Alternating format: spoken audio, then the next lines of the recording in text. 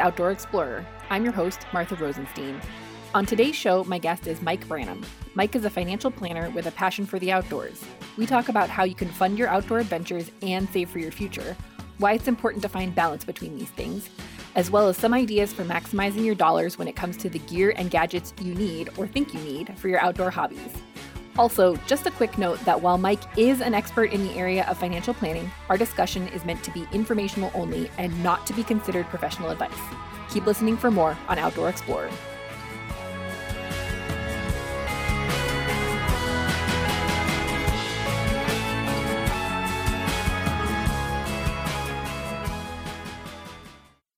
This is Outdoor Explorer, and I'm your host, Martha Rosenstein. Today, my guest is Mike Branham. Mike is a financial planner here in Anchorage who has been splitting his time between Anchorage and Minneapolis, Minnesota for many years, but recently made the move to Anchorage full time.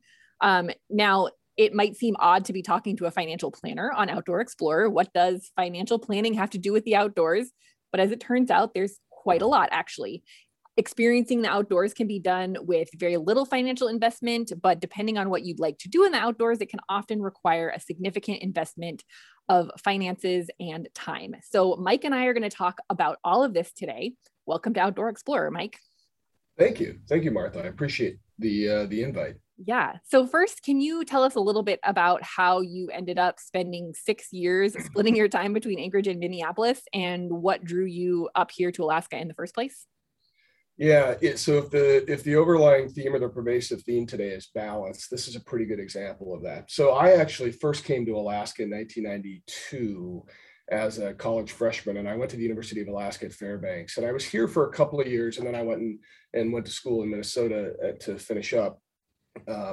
But about 10 years ago, I was working in a professional capacity and leadership for the Financial Planning Association, and I was working with a friend and a mentor and somebody who happened to have founded the firm I work for now, and his name is Marty Kurtz. And so Marty and I grew really close, and so he knew of my affinity for Alaska and my experiences here, and that I had friends here, and that I came back whenever I could. In about 2014, 2015, he began talking to a planner here who she had done a great job of building an independent planning firm here. She had accumulated or cultivated an incredible list of clients who were great to work with. And she herself wanted to retire, and she was looking for somebody to come in and take over for her. Marty, I hadn't worked with Marty before, but they recruited me to come in and facilitate that merger. And the one thing that I said is, and this is where the balance comes in, you know, I had 2 teenage kids at that time that were in high school. And while the goal and the plan was to be here full time all along, what I told both Nancy, who was selling a firm, and Marty, whose firm was buying the firm as they were recruiting me, I would not move full time until my kids were allowed to finish high school where they started. I think it's tough on kids, if you have the option, to take them at that age in their lives and move them where they have to start all over. So I made the conscious decision to be the one that traveled back and forth, and they could have some stability. In about 2020, my youngest son graduated in the midst of COVID. And so that delayed things a little bit longer, but the goal was, or the plan was, to always move here full time once our youngest son had graduated high school and started off to college. So here you are full time. Your kids are off to college. Yep. Bought a house in April in the midst of a crazy market, and got permission from the Canadian government to drive through Canada in June with all of our stuff and move into our house. And we're not necessarily new to Alaska, we're new permanently to Alaska, and we've been enjoying the summer so far. So yeah, house guest season, as I guess y'all would call it. Yeah, it's full effect. I have a friend who also calls it manic season, because endless daylight and activities and things, and you feel like you have to get everything done before about this time of year when things start getting darker and we're on that downward slide. I think we're feeling that as well. Yeah. What are some of your favorite outdoor activities? We like to do just about anything outdoors. Some things we're better at than others. Having lived in Minnesota most of my life, and Alaska when I didn't live there, a lot of canoeing, a lot of camping.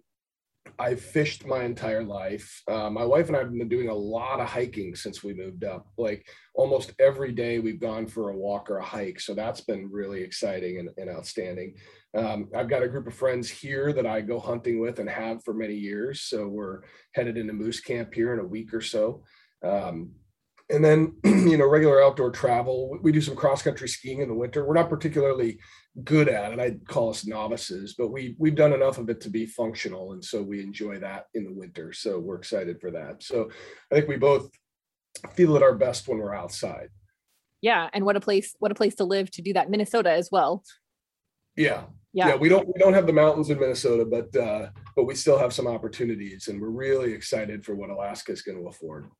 You just mentioned something that I've talked with other Outdoor Explorer guests about, which is being a beginner at something, or not being very good at something, or feeling like you're not very good at something, but doing it anyway.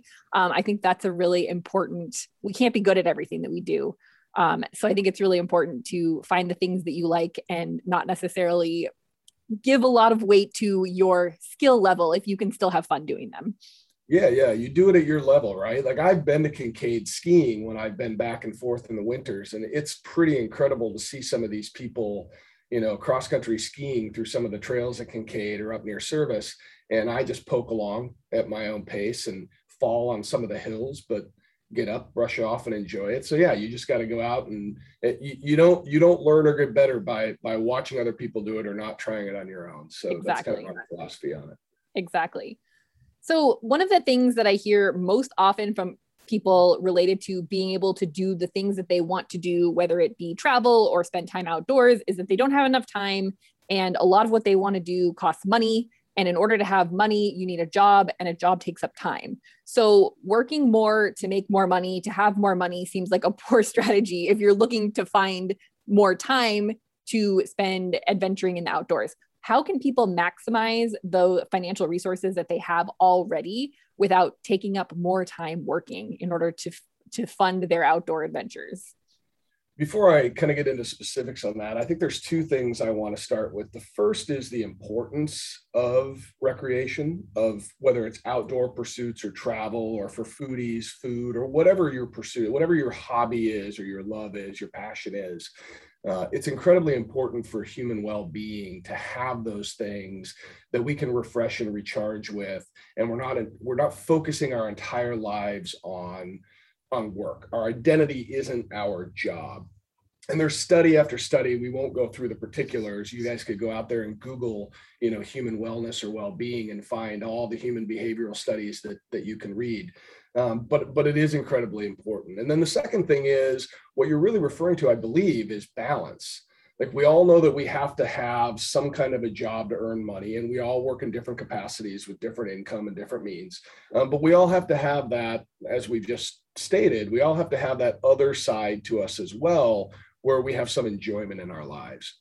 And so how do you find, given finite resources and time, how do you find that balance between the two? And the reality is it's going to be a little bit different for each individual person, but there are a few major things I think everybody can do. And the very first thing is to have a real honest, either through self-reflection or external conversation, really figure out what your values and purpose are.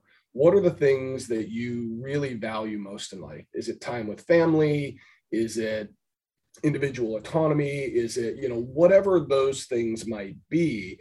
Having a good sense of self, having a good sense of what drives you and what your purpose is, will help answer a lot of these questions about balance when we really get down to it. But one of the things that an analogy we often use with clients is I ask them if they like to put together puzzles. And most people either have or do like to put together puzzles. And so we say, well, what's the first thing you do when you're putting together a puzzle? So Martha, how would you answer that question? What's the first thing you do when you're putting together a puzzle? I probably find all the edge pieces, separate out the edge pieces.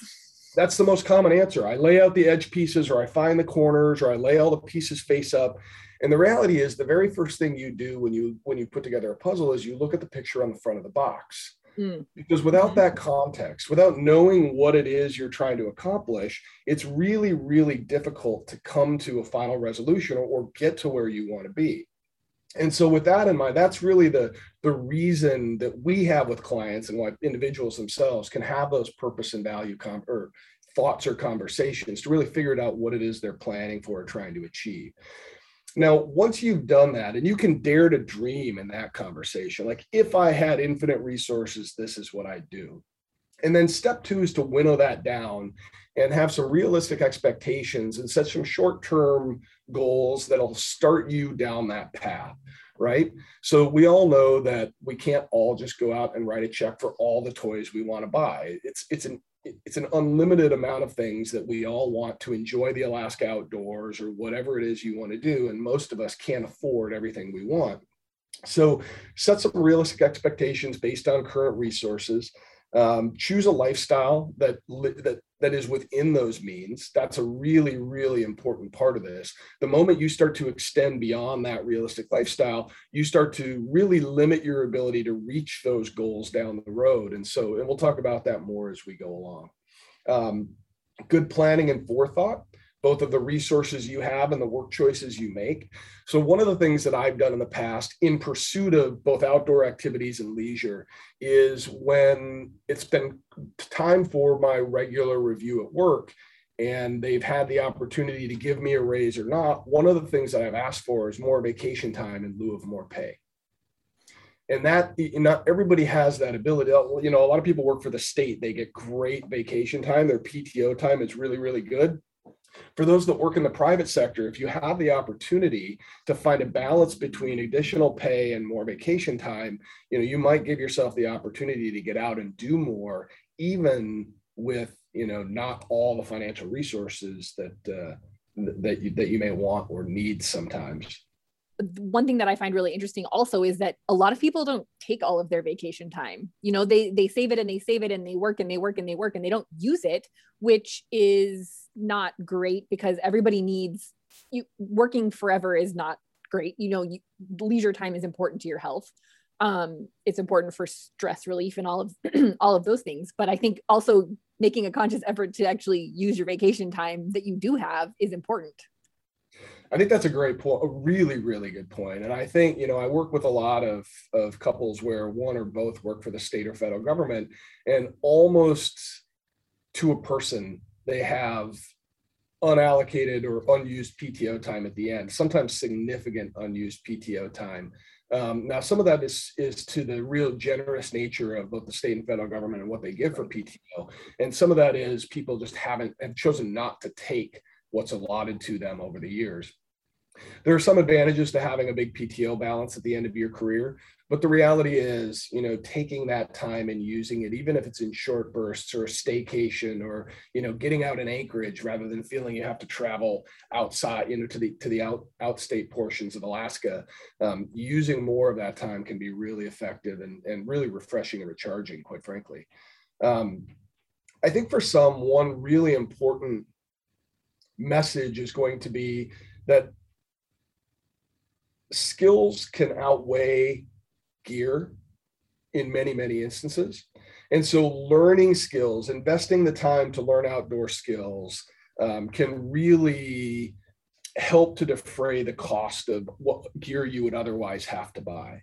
And you know, we've seen that there's a whole bushcraft movement that's really kind of, if you pay attention, it's really kind of growing out there. Shows like Alone, you've seen the participants get more and more skilled at what they do from season 1 to season 8, which just ended. And a lot of those folks have invested a lot of time and energy in learning outdoor skills. Now, I'm not suggesting everybody has to drop themselves in a remote place and learn to live on your own for 71 days.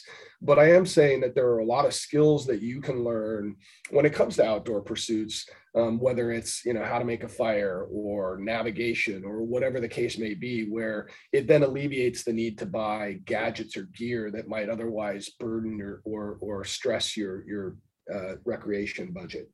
So learn and invest in those skills, and learn and invest in relationships. Find like-minded people, join hiking groups, get a hunting party together, find people who all have varied things that they can offer to the group. So not everybody has to have one of everything. Those relationships can often really foster and facilitate getting outside and doing more than if you were just trying to do it yourself.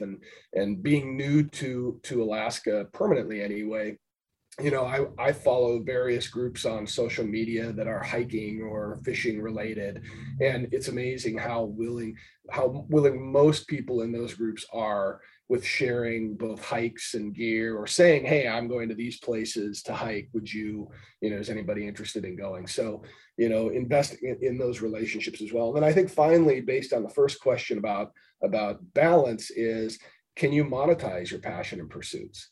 My generation growing up, we didn't have, I'm going to sound like that old codger now that walked uphill both ways to school. But in my generation, without that social media influence, we couldn't get on Instagram or TikTok and monetize some of the things that we did. And it's amazing how many smart young adults are out there right now as travel bloggers or outdoors people. Alaska has a host of them alone. I think I follow some of them on social media that are able to monetize either the travel or the experiences they do, or become a brand ambassador for some of the gear and be able to utilize that to get some gear for free and then highlight that in their posts. I have an acquaintance and friend in the lower 48 who is a travel blogger, and he's got a relationship with GoPro.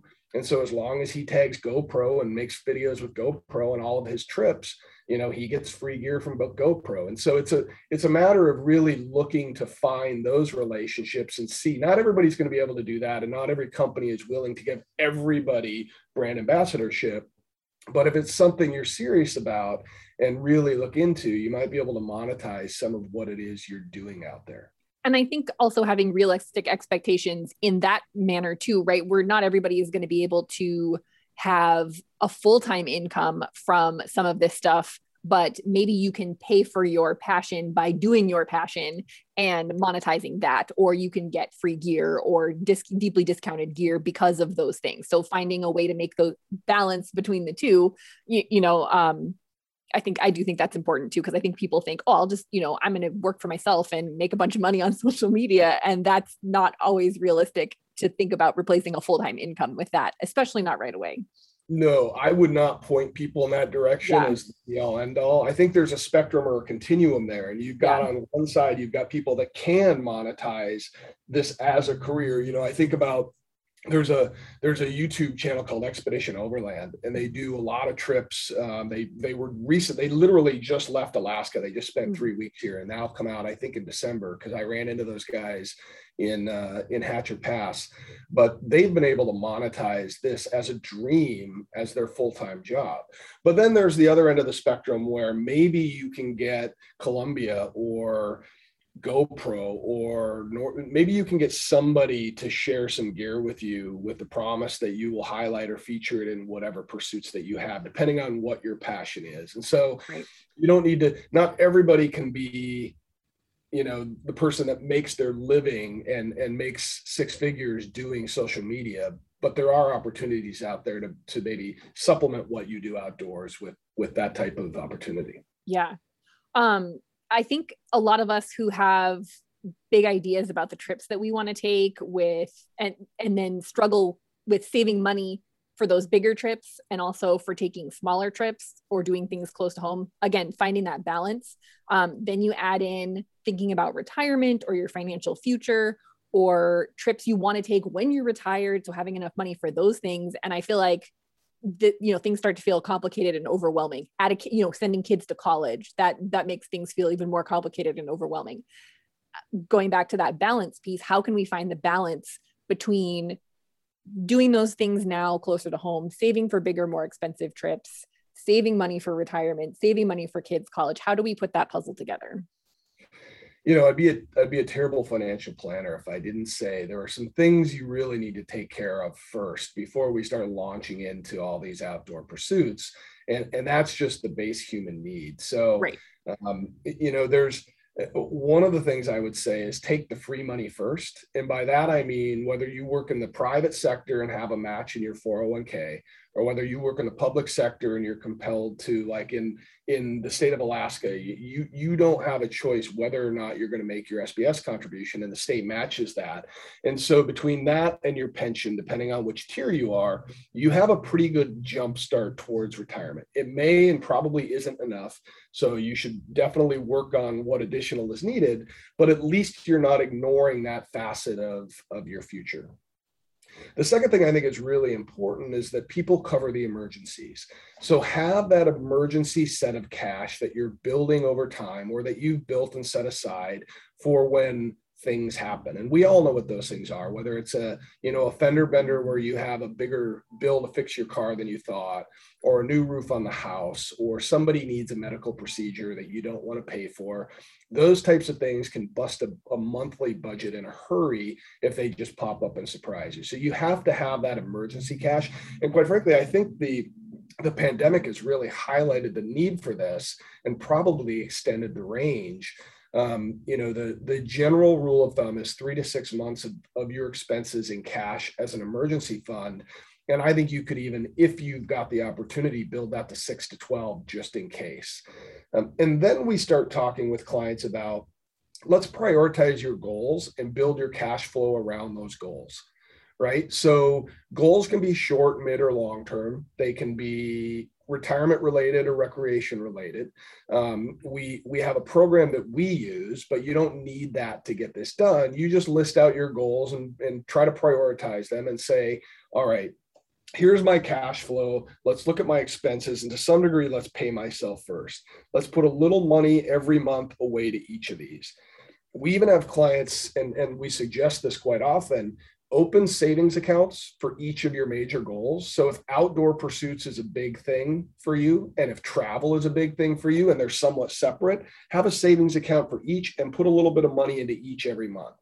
And that way, when it comes time to pay for that trip, you've got some money set aside and you're not using your monthly cash flow and detracting from or taking away from your regular goals. So that prioritization and cash flow utilization is really, really important for people. You can find the easy wins. So, you might have a gear savings account or an outdoor savings account that you need to replace your raincoat. And so you're going to save a little bit every month, and you want to buy, want to go to Kuyu, or you want to go to, you want to buy stick gear raincoat, and it's $350. And, maybe that's not something you want to just take out of 1 month. So you just put a little bit of money away every month towards building that balance. And then when it comes time to buy gear or pay for trips, you've got money set aside for that. That really is generated from, there used to be, boy, this is well before either of our time, but there used to be what people called Christmas accounts. Mm-hmm. And so people, in the 20th century, which is funny to say because I was born in the 20th century, but, even my parents probably did this, or my grandparents, they'd have a little envelope in the kitchen that every month or every time they had a little extra cash, they'd put it in that envelope, and that was their Christmas account. And so when December came along and it came time to buy presents for the kids, they had money set aside. And it's really that theory that if you just put little drips and drabs away on a regular basis, it adds up pretty quickly. There are apps now that allow you to do this. There's now I'm blanking on all of the app names, but there are literally apps that'll round up your purchases to the nearest dollar and put that away. I'm not going to give people free advertising, but you guys can do that research. And I think one that I've tried and checked out that I will mention is Acorns. That was the one that came to my mind. I think I used that for a while just because I was curious how it worked. And it works surprisingly well. Yeah, you accumulate money pretty rapidly in something like that, where when you spend $1.50 and it rounds it up to $2, that 50 cents. Now, there are banks and credit card. It's not just Acorns. You can find that type of approach anywhere, or you can consciously say, every time a paycheck comes in, before anything else happens, this money is going to shoot out to these accounts so that I start to build that balance. And then this is what I'm going to have to spend. So when we work with clients, we think of expenses in 3 ways. We think of static expenses, which is your monthly bills. And those are things that you have to make a monthly payment on every month. And I would say that should be 30 to 35% of your overall monthly income. And then you've got control expenses, which are your lifestyle expenses, things like, eating out versus groceries, gym membership, all of the things that maybe aren't a monthly bill, or that you have a little bit more decision-making power over whether to spend that money or not. And that should be another 30, 35%. And then you've got your dynamic expenses, which are your goals. It's travel, emergency reserves, retirement, education, whatever it might be. That can make up 20 to 30% of your overall spending as well. And you should identify and delineate what goes where in any given month so that you start to build those balances over time. What about, we've kind of touched on this, but what about funding, just kind of funding your general outdoor life? So not necessarily specifically going on trips, but doing things outside close to home. And I said, as I said, we've kind of touched on this. So like biking, paddleboarding, kayaking, hiking, camping, skiing, all of those things cost money. And oftentimes there's a significant expense involved. Skis aren't cheap. Bikes aren't cheap. How do we prioritize spending and saving for those things when you don't necessarily have a lot of extra cash sitting around to spend on gear? I think, like, again, it comes down to priorities and planning, but how would you suggest working that into this overall picture?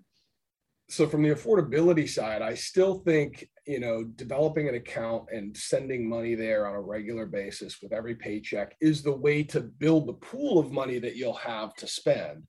Now, on the other side of things, it's okay, well, now I have this pool of money and I have to buy a stand-up paddleboard, or I have to buy a bike, or I have to buy whatever the case may be. And so that's where, and Alaskans have a little bit of an advantage compared to everywhere else, in that once a year you get a check from the state that is based on oil revenue, and everybody knows what I'm talking about, the permanent fund dividend, and that is a huge potential for using in these gear funds. People use it for that. I'm not creating a new phenomenon here. This has happened for years and years and years, ever since I started coming up here. But that is one way for you to say, hey, every year I'm going to get my PFD and I'm going to put it in these, in my recreation fund, and I'm going to use it for whatever I need. So one of the things that I do, and that I think works for people, is I build a gear list throughout the year. You can do it on REI, you can do it on Cabela's, you can do it on just about any website. They call it wish lists, and you just start adding things when you see it, or things you think you need or want, whether it's because you don't have it already or you're upgrading the gear that you already have. And then as you go on these trips, or as you need these things, or as you build that pool of money, you can start buying and checking those things off your list.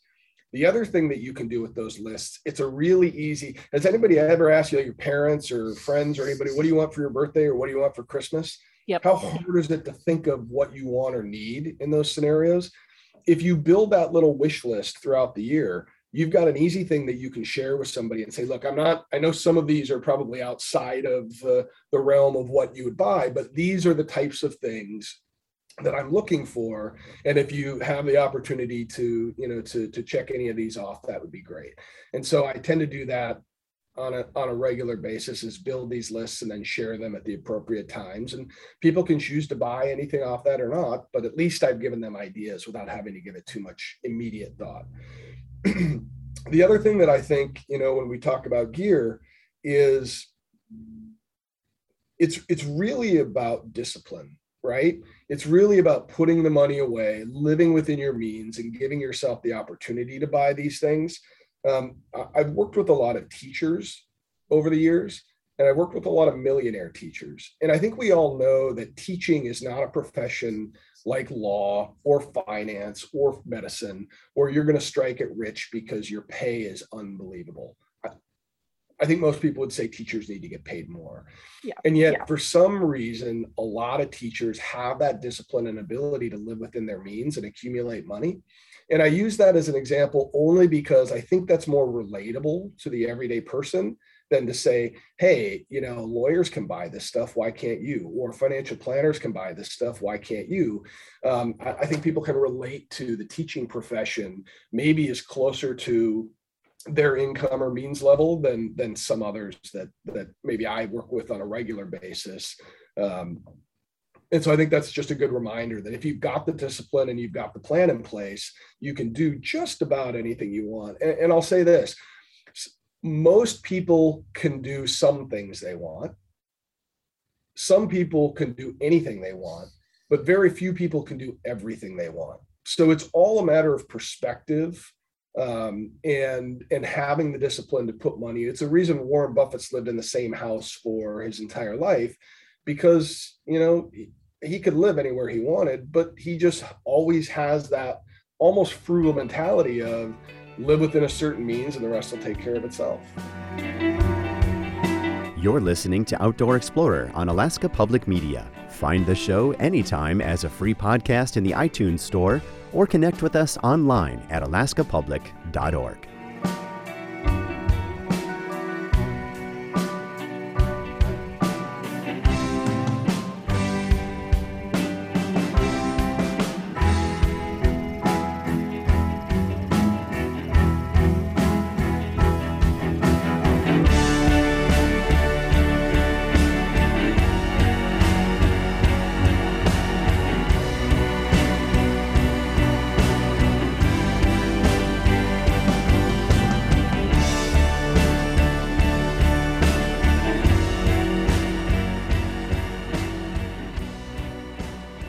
It's Outdoor Explorer. I'm your host, Martha Rosenstein. On today's show, my guest is Mike Branham. Mike is a financial planner with a passion for the outdoors. We talk about how you can fund your outdoor adventures and save for your future, why it's important to find balance between these things, as well as some ideas for maximizing your dollars when it comes to the gear and gadgets you need or think you need for your outdoor hobbies. Also, just a quick note that while Mike is an expert in the area of financial planning, our discussion is meant to be informational only and not to be considered professional advice. And I think something that you mentioned earlier was about investing in skills. And while you definitely need, in order to invest in skills on a bike, you need a bike, but you don't need the best bike. You could buy a used bike, you could buy a bike, borrow a bike from a friend, rent a bike. There's a way to invest in the skills without necessarily having the best or the newest or the fanciest gear, which I think is also important. I think sometimes we buy the best or the fanciest gear for other people, not for ourselves. Agreed, 100%. Yeah. And I'm impressed with, sometimes I have to stop myself from thinking too much about it. Just go anywhere in Alaska and see what people are doing and using to get the job done. The Alaskans are incredibly resourceful and can make just about anything work. And a lot of that is just their drive and independence and stick-to-itiveness and the skills that they have. I have no mechanical inclination. Couldn't fix a thing. But if I were really motivated, I could learn how. I own a 6x6 Ranger, and we use that moose hunting. I can fix some things on it, but not a lot. I just brought it back from the shop. I was willing to pay somebody with the skills and ability to do that so that they can make a living too. But I certainly had the opportunity or the potential to fix that myself. And that would have saved some money. It would have cost me time, but it would have saved me money. And so those are the types of choices that everybody gets to make. I can have something like a bike and I can maintain it and fix it myself, or I can bring it to a bike shop and they'll do what they do with it. And it's going to be different for everybody, but there are opportunities to get out budget consciously or less budget consciously, depending on the individual choices you make and the means that you have. And something else that just came to my mind when you said that people buy gear for other people, and the resourcefulness of Alaskans. So I was born and raised here. My parents came here from elsewhere, but they came here in the late 60s, early 70s, and there's a lot of things that my dad has accumulated that he still has that would be useful to take, a sleeping bag a down sleeping bag from 1970, maybe not the highest quality sleeping bag, but it's still a perfectly functional sleeping bag that I could use if I didn't have a way to get a new sleeping bag. Right. So I don't need a new sleeping bag necessarily because I have this one. So even reusing some of those things they're now vintage and cool again, supposedly, but not necessarily needing to buy new gear until you're sure that that's something that you want to do. Well, and when you do buy new gear, so we kind of in our pre-conversation, we talked about buying new versus used gear, starting with cheaper versus more basic options. And that's kind of the conversation we're on right now. Yeah. Both are viable. It's very common for people to upgrade over time. Yep. So you buy a basic sleeping bag, and then over time you upgrade to a better sleeping bag, and you have decision make. You can keep the basic for somewhere down the line, or you can find somebody who's just starting out or an organization that needs these types of things and donate, so that you're not just, consuming and tossing away, whether it's Boy Scouts of America or Boys and Girls Club or whatever. There are all kinds of programs that are trying to get kids outside or that need gear, whether it's outdoors gear or sports related gear. And so finding those organizations can be useful, but also, a place like Facebook Marketplace, and just say, hey, I'm not looking to make a killing on this, but if anybody needs a functional sleeping bag, here it is. And that allows people that are starting themselves or just getting into it themselves to build a kit, to build a gear list, and get outside and enjoy some of this and find out if they like it without having to spend. Because I think we all know we could walk into Cabela's, REI, Sportsman's, whatever we want. We could spend thousands and thousands of dollars if we could buy everything we want. But not all of us have that luxury. And so how do we make it work with limited means or finite resources? The other thing that I think that I utilize sometimes, and I would really encourage others to check out, are discount gear sites like steepandcheap.com or the outlet sites at REI or KUIU or wherever it is you're going, because you can often find last year's or 2019's models or versions at a highly reduced price. Like Steep and Cheap, most things are 50 to 70% off. I built a pretty good cache of wool performance, like merino wool tops on Steep and Cheap, and paid, cents on the dollar for what they would have been full retail, just because they're still perfectly functional. But then I can allocate the additional resources that I saved to other things that are really important as part of kind of the overall gear list, depending on what you do. And then you need to ask yourself, do I really need gadgets? Like, I'm guilty. I have them. I have an InReach Mini, but do I need that? Like, or does everybody in the group need that? Right? Do we need one or do we need 6 in our hunting group? So, those relationships you develop and what you prioritize having, there are some key pieces of gear that are worth spending a lot of money on. Rain gear in Alaska, a sleeping bag if you're going to be out in the fall, maybe a good tent. And then there are others that you can probably go a little bit, you can probably afford to spend a little bit less on, just to make sure that you're able to get out and do things, but not completely allocate your entire budget to buying gear. I just did that. I just upgraded my hiking backpack, like my day hiking backpack. So I had bought, last year I did a lot of hiking, spent a lot of time outside, did a lot of hiking. I started out with, I'm mostly a runner. So I started out with my like running hydration vest. And then I was like, well, I need something that I can carry some extra layers in, because it was September and I was skimping on the layers because I didn't have room in my pack, which I thought this is a good way to get stuck and die of hypothermia without having the appropriate clothing. So let's not do that. So then I got it was the REI Flash Pack. They're super lightweight. I think I got it on sale during one of the sales. And that's been great. It has been perfectly acceptable. I used it for probably the last half of last year and all of this year. And then all of a sudden it was like, okay, well, I think I want a backpack that's a little bit bigger, because I'm again trying to, with the weather this year has been significantly more variable. So, I'm now got to carry a rain layer. Sometimes it's a little windy, so I need my down vest. I've been accumulating a lot of extra layers again, and I wanted something that had pockets on the front. So I had a place to stash my phone and my bear spray, which is how my running vest is. So I just upgraded my backpack, but the point is I used the thing that was affordable to me at the time. And I decided these are the things that I want and like about it. And these are the things that I would want in something new. And I was very intentional about how I purchased that, because I knew exactly what I wanted. And I did get an old version that was like 70% off. So instead of spending $200 on a backpack, I spent 90 something. Yeah. Which was the perfect situation. Yeah, no, I agree. I mean, I think so. Yeah, I think there's a lot of really good messages in there. One, do the research, figure out over time what it is you need, and upgrade when you can. Yeah. With each upgrade, do a little bit of research and find out what are the functions and the pieces or parts of that gear that I really need, and then shop it. My wife is really good at shopping around.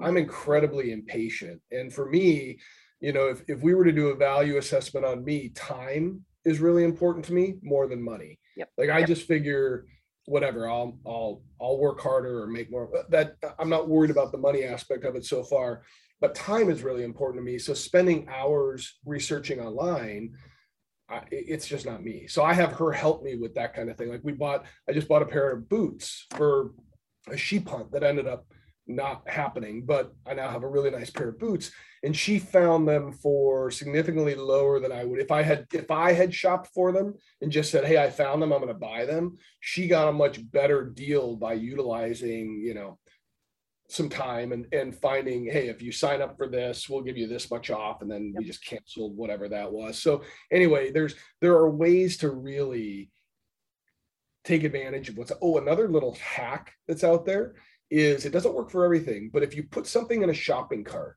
like you go to rei.com or you go to some website and you put something in a shopping cart and you walk away from it and leave it in there, inevitably within a day or two, you're going to start getting emails that say, hey, we noticed that this is in your cart. Act now for 20% off. And then you're like, great, I didn't do anything other than just wait a day before I hit spend. And then they gave me 20% off. So again, it doesn't work all the time, but it is something that works from time to time. It's worth a shot if you're buying, bigger ticket items. There's also in Anchorage, there is the Hoarding Marmot is specifically used outdoor gear. So that's a good place for people to go if they're looking for used gear. Because they often have, it's sometimes it's hit or miss, and you kind of have to be a little bit, if you're looking for something specific, you have to be a little bit more devoted time wise for sure. But you can definitely save some significant money. And the other thing is, I know REI, I don't know who else does, I'm sure other people do, rents a lot of gear. So if you are like, I want to go camping, I don't have any camping gear, I don't even know if I like camping, you can rent an entire camping kit from REI, a tent, a stove, everything. So that's also a good way to not make a huge investment up front, but to decide if maybe you do want to invest in things and get out there a little bit and know, what would you buy first? Would you buy a tent first? Or would you buy the stove first? Like, how would you prioritize those things? And it gives you a chance to try. I've rented from REI before. In northern Minnesota, we have the Boundary Waters, and there's an outfitter culture there where you can go fully outfitted, or you can rent, a la carte from an outfitter. And so if you want to try out various pieces of gear, you just rent it from them, use it for a weekend and give it back, and they'll maintain it. And then you can decide whether that's something you need. So I think those are really great suggestions, is to look at whether it's online or a store like the Hoarding Marmot, or, REI has the garage sale section in the back. If you're going to go to REI occasionally anyway, you might as well walk through, or Cabela's has the bargain cave. You can walk through that and see what's available. If there's any, piece of your wish list that's out there, see what's available. So there are ways to plan and buy things over time. When you have to do things immediately, that's usually when it costs you the most money. If you give yourself some time and planning, you can usually find a way to reduce your financial outlay on those things. For sure. One other thing that I thought of too was that there are some like trade only Facebook groups specifically for outdoor gear. So, people will post something. It's I don't know what they're called, like buy or sell nothing, trade only. Sometimes people ask you to pay shipping only. But they post items that they have, and they say like, oh, here's this pair of hiking boots that I have, or this pair of shoes that I have. If they've been used, 7 times, I just didn't like them. I'm looking for a ball cap or a windbreaker or something like that. And so you can kind of go back and forth and trade things with these people for oftentimes only shipping costs. And kind of the lost art is, I've got a friend who, I don't do this. I have a friend who spends some time or invests some time in going to garage sales in various places. And particularly people that are moving, or people that are kind of moving into a different phase of their life, whether that's retirement or whatever the case may be, who have accumulated gear over the years and it's well maintained. you can find some incredible finds at these garage sales. Some of it's a little older, but it still works. And if you're somebody who's, trying to get started, trying to build a kit before you upgrade at some point, that's a great way to go out and find some of those little key pieces that you otherwise might not be able to buy without spending a lot of money. Yeah. Kind of tailing onto a conversation that we started a little bit earlier, talking about budgeting, which I have personally found that to be quite helpful. And I'm sure that a lot of people groaned or rolled their eyes at the word budgeting. And I understand, because I definitely used to feel the same way. But I think one of the things that surprised me about it was you probably have more money than you think you do. And it's, once you really start like looking at where it's going and where it needs to go. And kind of like you said, saving for 3 to 6 months of expenses, that conversation, especially in the context of what happened in 2020, is really important. Because I think the survey that was it from 2016, but it something like 63% of Americans can't handle an unexpected $500 bill or expense, which is pretty scary. Because how often do those come up? I feel like they come up pretty frequently. So thinking more about kind of budgeting, and how can people balance those short-term goals with continuing to save for expenses and continuing to do the things that they love? Like what sort of budgeting advice do you have for people there? Well, I want to preface this by saying I recognize everything's a matter of scope and scale, but the actual strategy can be the same. So whether you're setting aside regularly $5 a paycheck or $500 a paycheck, you can still set money aside regularly to build an emergency reserve or save for these little things that you want to do. So I don't want to assume that everybody has a high level of income, because we know that not everybody does. In fact, more don't than do. Right. But the strategies, the actual tactics will work regardless. So, to when you talk about balance of short-term goals and things they love, doing the things they love, the one thing I would say is start your habits early. Start putting aside money on a regular basis for these things early in your career or in your life, or start immediately. If you're later in your life and you're like, oh, that sounds like a really good idea, start now. Don't put it off. The other thing is have discipline.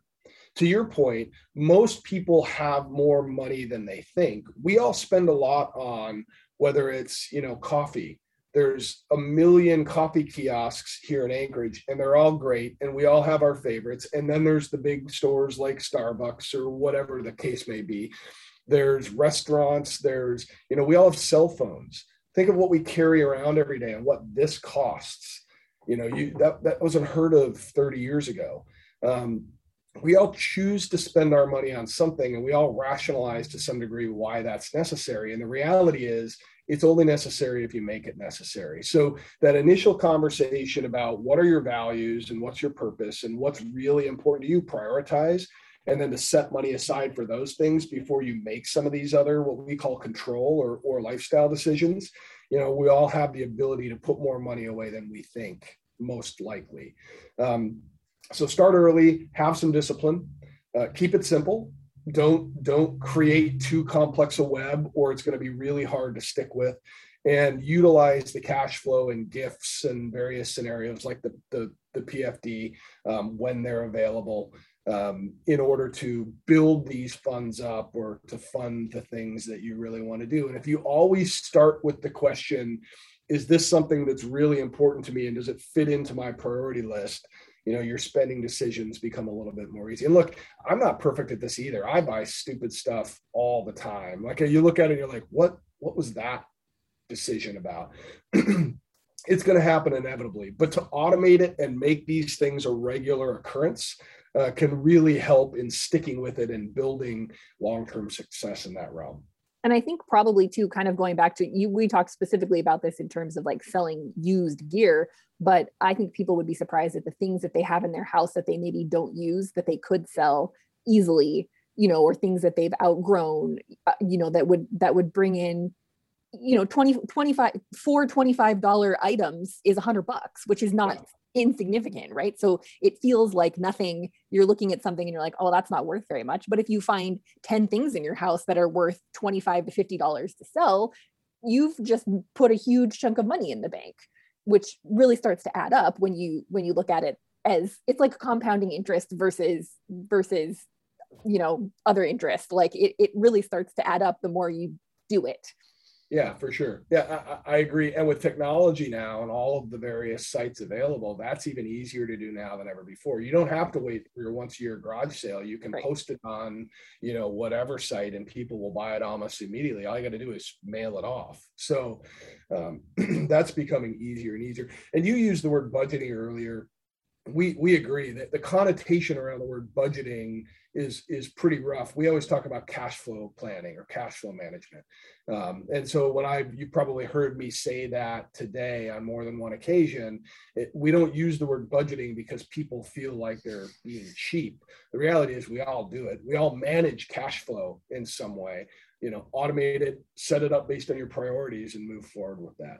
And I actually learned when I started, as I called it, budgeting, that it really was just managing cash flow, because it was like, where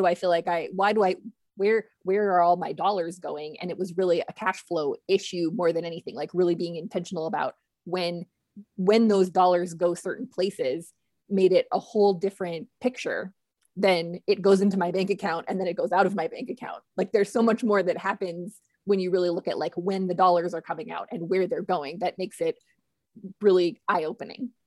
Yeah, I think people, if they take anything away from this, it's purpose, priorities, and discipline is what's really going to be the answer for whatever it is you're trying to fund or achieve from a goal standpoint. Is figure out what your purpose is, prioritize what those values and goals are, and then have the discipline to set money aside for those things over time. And you'll be amazed at what you can accomplish, even on limited resources or a limited income. Yeah. Kind of wrapping this conversation up a little bit, what about setting aside money to donate to organizations? Specifically, my thought was donating to organizations that support the outdoors, because we spend time in the outdoors and it's nice to give back to the people that are taking care of all of the stuff that we're doing. How does that factor in? Because that's a little bit of a different picture than saving money, because you actually can, it can maybe benefit you on your taxes. How does putting aside money to donate sort of factor in here? So, it's less and less likely these days that it will benefit you on your taxes unless you're really giving a lot of money, given the way the deductions are working right now. But that being said, there are a number of ways that people can do that. And quite frankly, like we have people that have savings accounts or accounts dedicated to goals and priorities, one of those is charitable pursuits or beneficence. And so putting, some people put money in the cash or in the plate at church every week. Some people put money in an account that they intend to give every week. It's the same theory, and you could certainly do that. There are tools now like donor advised funds. So if you put some money away and make one big contribution to what's called a donor advised fund, maybe you're more likely to, if you aggregate and do things in chunks, you might be more likely to actually see a tax benefit from that. But more and more people these days are using the standard deduction after it was expanded in the 2017 TCJA Act. And so, it's more giving because you want to give. But beyond money, I think there's really a way for people to be charitable, to give back without spending a lot of money that they might utilize otherwise. Donating time, whether you're volunteering with the Boy Scouts or some organization that gets kids or adults or whomever outside, that's one way to give back without having to write a check or spend any money. You've referenced it already, gear donation. So if you find an organization that's trying to do that and they need some gear and you're upgrading your own kit, find a place to give some of those items that you no longer need. Whether you sell it or give it away, you can find a way to utilize that and help others get outside, or know somebody personally who's starting out and might need a sleeping bag or a backpack and you happen to have an extra, donate to them. All of those are charitable at least internally. And then, participation in civic or outdoor clubs can be a way to give back as well, because a lot of times these outdoor clubs, whether it's, Trout Unlimited or Pheasants Forever or Ducks Unlimited or the Sheep Foundation, they'll get out and do things to improve habitat, to clean streams or to clean roadways. And that's a way to really give back and help protect and preserve a lot of the things that you like to enjoy as an outdoors person. So it's not just about money. There are a lot of other ways to give, but certainly, being methodical and setting money aside over time to make that once a year donation is a great way to do that. Because one thing we all have in varying degrees is regular cash flow. We don't all have huge chunks of capital that we can choose to do whatever we want with whenever we want. But most of us have an income or regular cash flow that we can set little bits aside for different things, and charitable pursuits is no different. And I think probably in the context of some of the bigger fundraisers that people put together GoFundMe pages all the time, I think that the idea that if I hear a lot of people that are like, I can't donate a lot of money, so I don't donate at all. But when you put together, thousands of people donating a couple of dollars, that really adds up, which I think is also kind of the same thing with that conversation we had about saving, right? Like saving 50 cents here and there eventually turns into hundreds of dollars. It takes time, but it still is worth it. Those little dollars here and there really do add up. And the same goes for making donations. Yeah. I mean, if you've ever spent any time outdoors or done any backpacking, there's an adage that ounces equal pounds, right? Yep. And the same holds true on the financial side of things. Pennies equal dollars over time. And so to mind those and to be conscious of saving even little bits on that continuum of ability and means, even saving little bits can add up over time and give people opportunities and resources they might not otherwise have had. Yeah. And something that, again, you kind of touched on this earlier is, you don't need a lot to get started with outdoor recreation. You really just need a pair of shoes, right? Mm-hmm. You need to be able to go outside and protect your feet, and that's about it. Maybe a jacket, but those things, if somebody really has aspirations and would like to get started being outdoors, going hiking, doing whatever, go for a walk in the park, whatever that looks like for people. I think the really important message here is that you don't need a lot of things. We've covered a lot of big picture things and sort of long-term goals versus short-term goals. But I think it comes down to, if that's a priority for you, you don't need a lot of things. You can do it pretty much with the things that you already have. Yep. Purpose, priority, and discipline being three major themes. Develop relationships, develop skills, be patient and accumulate over time. These are all main kind of themes of what we've talked about today. And it's not go on one big shopping trip to whatever retailer or outlet you can think of and buy everything you need. It's be conscious about it and do this over time. But get out and start and figure out what you love and what you want to do and what you need, so that you know exactly what that accumulation looks like. Exactly. Yeah. Well, Mike, thank you so much for taking the time to talk to me today. I think people will find this, I hope people will find this interesting and informational and be able to take something away from this. Well, thank you. I really appreciate the time. I've had a lot of fun talking to you, Martha, and I'm, hopefully we'll have an opportunity to do it again or see each other on the trail someday. Absolutely. That's all for today's show. Thank you to my guest, Mike Branham, and thank you to our producer, Eric Bork. From all the hosts here at Outdoor Explorer, thank you for listening, and we'll see you outside.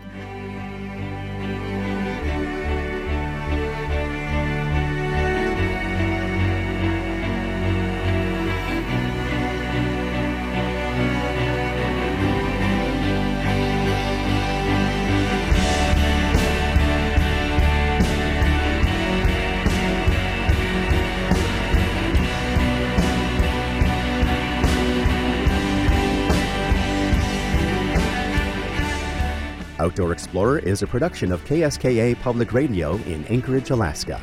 Theme music is by Portugal, The Man.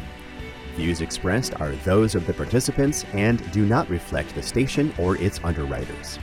You can find Outdoor Explorer on Facebook and in your favorite podcast app. To see what's coming up on Outdoor Explorer and add your voice to the conversation, go to our website at alaskapublic.org. Life Informed. This is Alaska Public Media.